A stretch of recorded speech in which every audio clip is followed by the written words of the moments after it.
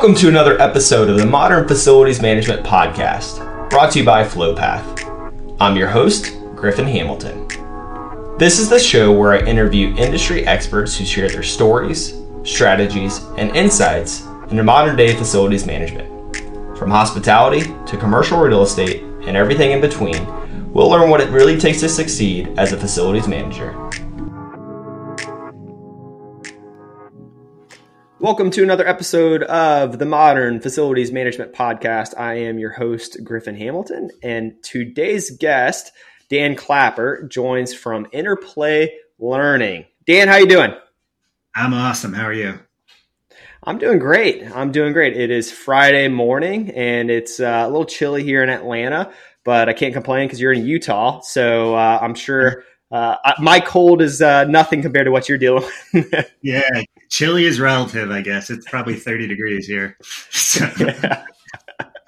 Well, hey, I appreciate you coming on, and I'm excited to talk about what you guys are doing at Interplay, really the importance of learning and development, ongoing training for technicians.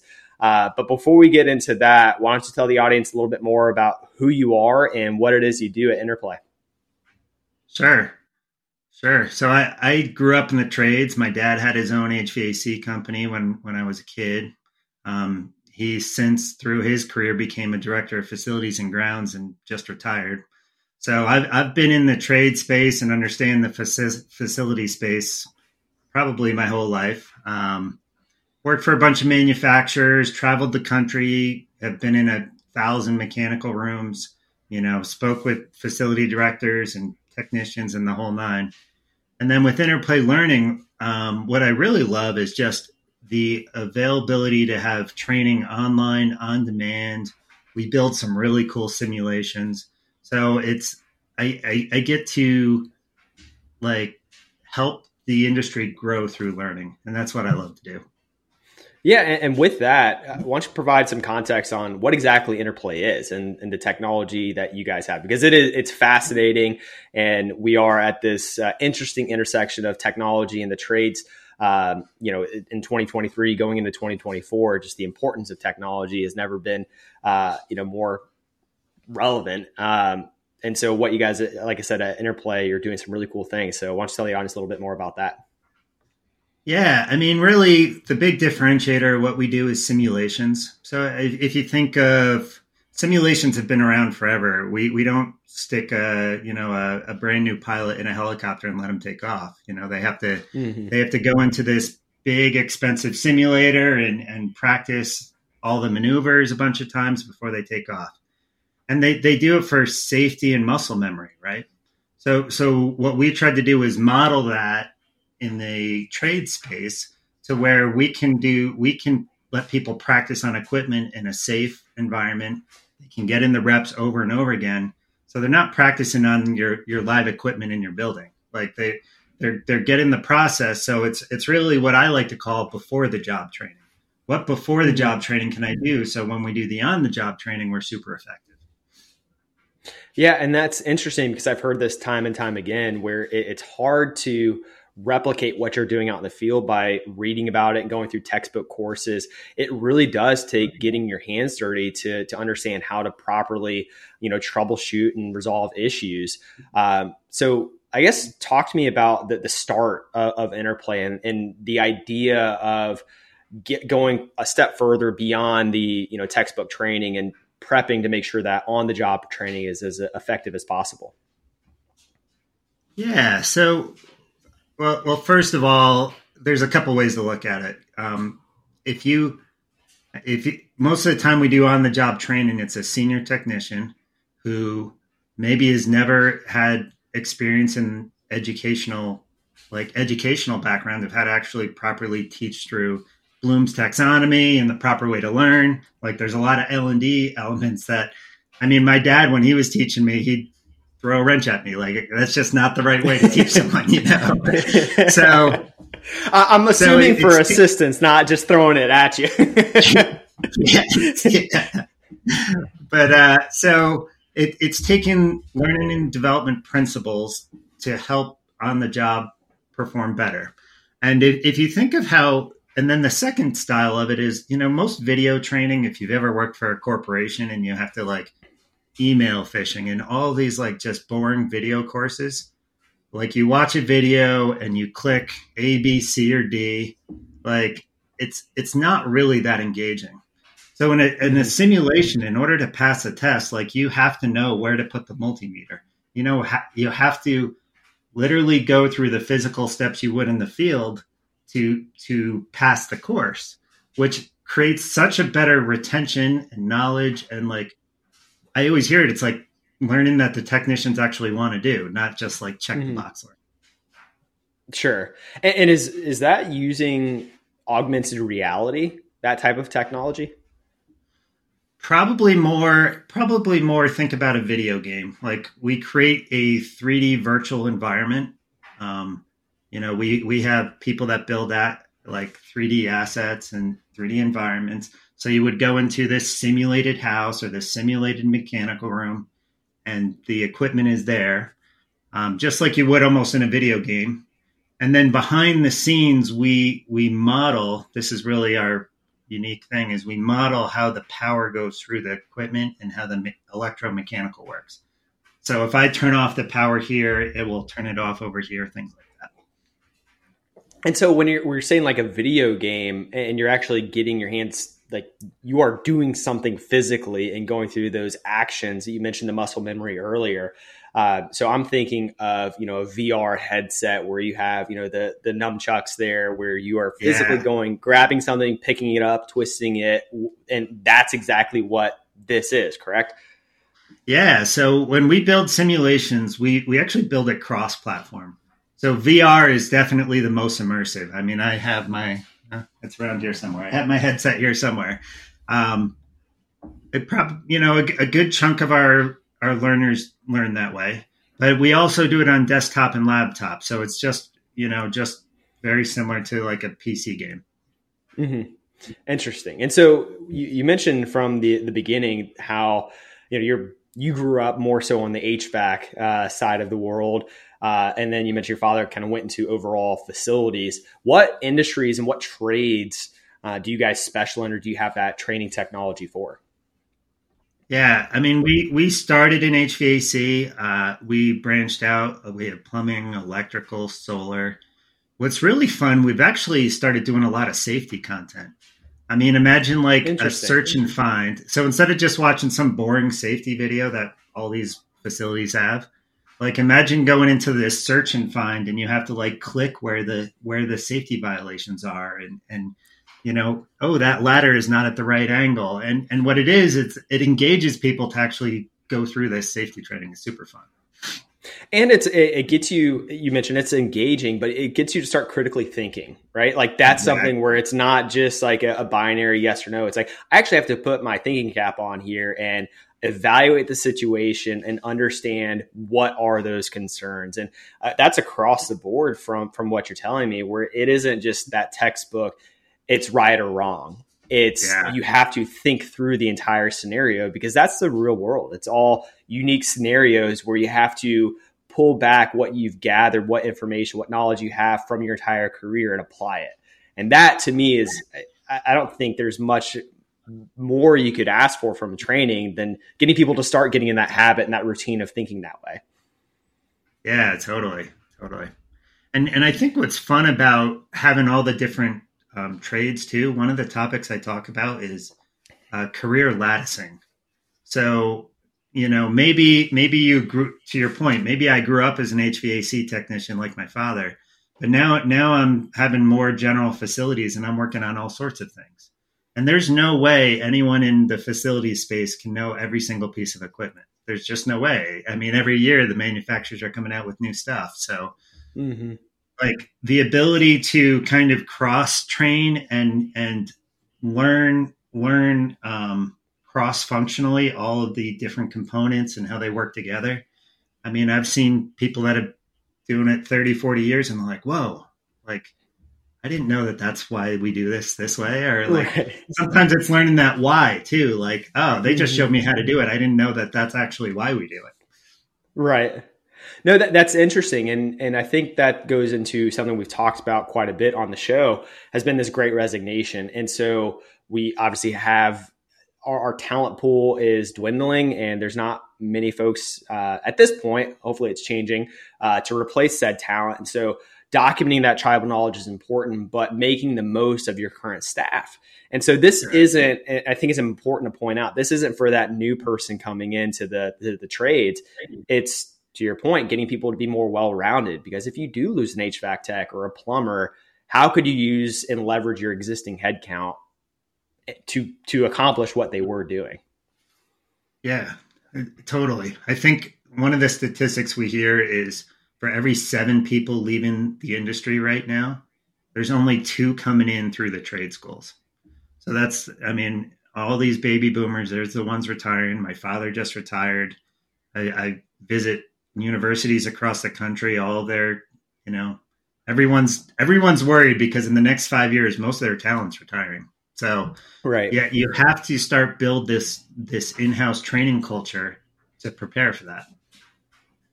And on that, so it is, you're right. It's a culture of training and a culture that you could create with your team of being eager to learn, being hungry to learn. And this kind of shifts that mindset going from, hey, here's a new book, or here's a new training manual, to like, hey, here is something that's interactive. And I'd be curious how it's been received to that mid to senior level tech that is learning or cross training like you referenced. Yeah, I mean, certainly there's the group of people, I mean, we all know them, that they barely even know how to use a phone, right? So right. there's going to be technology adverse people in our organizations. Those are still kind of hard to get into the groove of training. But even some of them, they pick it up and it's intuitive and touch screen, and they have fun too. As the younger generation comes up, my son's 11 years old. He can play VR better than I can. I mean, so it's a trend that's growing pretty quick. So I would say adoption is pretty good at the mid to senior tech level, and it's just going to continue to get better. What have you found to be some best practices on creating that type of culture with regards to ongoing training and that drive to feed that curiosity? Yeah, I think one of the mistakes that most people make, and this is not just in the trades, I think it's almost all businesses in general, is people expect that their employees should go home and learn on their own time, right? Mm-hmm. And we're in a world now where there's just so much change. I truly believe that there's ROI to train on the clock. So if it's just 2 30-minute sessions a week or 3 20-minute sessions a week, I try to recommend at least paying an hour a week on the clock to train, if not more. And what happens is you start building that training habit, and people just kind of expect it. It just becomes part of their routine. I've seen like dispatch programs, they're actually blocking out time in their dispatch to train. Like there's a block there, right? So now it's just part of your culture. It's not, oh, here's something extra you have to do on top of everything. Like, no, this is actually one of your job tasks.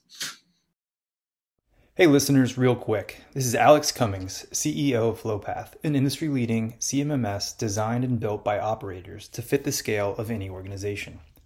I'm excited to share with you that FlowPath now offers a tier for teams that just need core CMMS functionality on simple monthly contracts and at a price that makes sense. We call it FlowPath Core, and it runs on the same powerful FlowPath software that thousands of professionals rely on every day. So come check us out at getflowpath.com and see just how easy it is to get started with a software designed to fit your needs. Oh, and mention this ad and you'll get 10% off your core subscription. Okay, enough from me, back to the show. I would be curious on different industries that you're working with, because I immediately think of the person listening that's like, well, it's easy for you to say, I have, half the headcount that I need. I'm fighting fires left and right. Hell, I can't even do PMs. How am I supposed to throw in training on top of that? It very much is chicken or the egg, right? Where it's going to help have your team be more successful, knock out more work orders so you can be more proactive. But taking that leap is can be difficult. Do you see any changes or any differences across industries on that adoption of training and creating that culture? Yeah, it's tough. So one of the things we really try to work with people on is what's your organizational goals, or like we have to figure out the organizational goal to make sure that you see why training is important. So what you were just talking about, one of the most important metrics we like to talk is job time efficiency. So if I can reduce the time to go, whatever it is, go change the toilet that used to take 2 hours, and through training, I can get it down to an hour and a half with my techs, or an hour. Over time, over the next 15 years, when he changes 100 toilets, guess what? That training is valuable. So if I can start tying my training to true business metrics that help you hit your goals, that's when the shift change. That's when leadership says, I don't care if we're busy. We're still spending an hour a week and we're going to do this. So how would one go about quantifying that? Because it's difficult to have that data, to have the stats behind it to show, hey, here is what that impact was. Yeah, I mean, a lot of times it's dependent on how well their software is, or dispatch. I mean, you have to have some sort of data collection now to be able to improve the data, I would say. Generally speaking, and if we zoom out more, one of the ways we look at it is retention and turnover too. Like if they feel more valued working for your organization because you're providing them consistent training, that creates, my turnover drops a lot. And I've seen cost $30,000, $40,000, $50,000 when somebody leaves your company and trying to replace them. So just reducing turnover by a little bit, I can take that statistic and prove to you that it's worth it to train your people. Yeah, and that's an interesting way to look at it, because again, I think a lot of our job, and frankly, a lot of the purpose of this podcast, is getting people to think a little differently. And that is a perfect example there, where you could look surface level as here's the time commitment and the cost of training, but what are the immediate impacts, i.e., the impact of my team getting more efficient and making the most of my current team, but then the auxiliary impact there being headcount and retention. And I'm sure there's countless data points out there that show the retention rate is going to be through the roof. The cost of interviewing, sourcing, hiring, training, that, to your point, could almost be a headcount in and of itself, let alone the time loss. And so it's getting people to start thinking about the impact a couple rungs down the ladder, which not many think about. And so that's a great point to bring up. I have one more metric too. It's probably my most important favorite metric. So the other one, which is a little bit less, or it's a little bit harder to quantify, but I think it's just the most powerful one, is it's the employee morale and it's the self-confidence. Because if you can start training your technicians, I mean, some of them, maybe they're scared to go look at that commercial air handler because they don't know what it is. But through training, if I can help them build that confidence, they're actually going to come to work happier and be more excited that they're providing value and they're providing a difference. And I think that's just one of those metrics that once you start seeing that, that's when you get that real shift in culture. Mm-hmm. What have been some other aha moments that you've seen working with different individuals and people when you bring forth this new way to train technicians and train folks in the trades? Yeah, I think one of the things is we don't know what we don't know, right? Mm-hmm. So the big aha moments is, I think we kind of said this a little bit before, but like when that senior technician goes in there and they're like, oh, that's why we do it this way. Yeah. Like sometimes one of the phrases I love hearing, like some people have 40 years experience, but it's really just 1 year of experience repeated over and over again. Like they never actually grew their knowledge. They just had that on the job training 40 years ago. And this is the way that we've always done it. So I think the aha moment is like continuous learning is actually fun and like almost addictive to some people. It's, and the people that you want on your team. Yeah, exactly. So looking ahead, and I know you guys in particular at Interplay, very much leaning into technology for training. Looking ahead, what other trends beyond new technologies do you see in learning and development? Yeah, I mean, the term's out there. We can't hide from it, AI, right? So I think, imagine having a mentor that actually, like some sort of AI mentor that had the knowledge of every single piece of equipment out there, and that you could have some sort of two-way conversation with this AI mentor to just support, the management and leadership on the team, just an extra resource to where all of that data you need, you can have a conversation, you can get contextual knowledge, foundational knowledge. I think we'll get there with learning and development.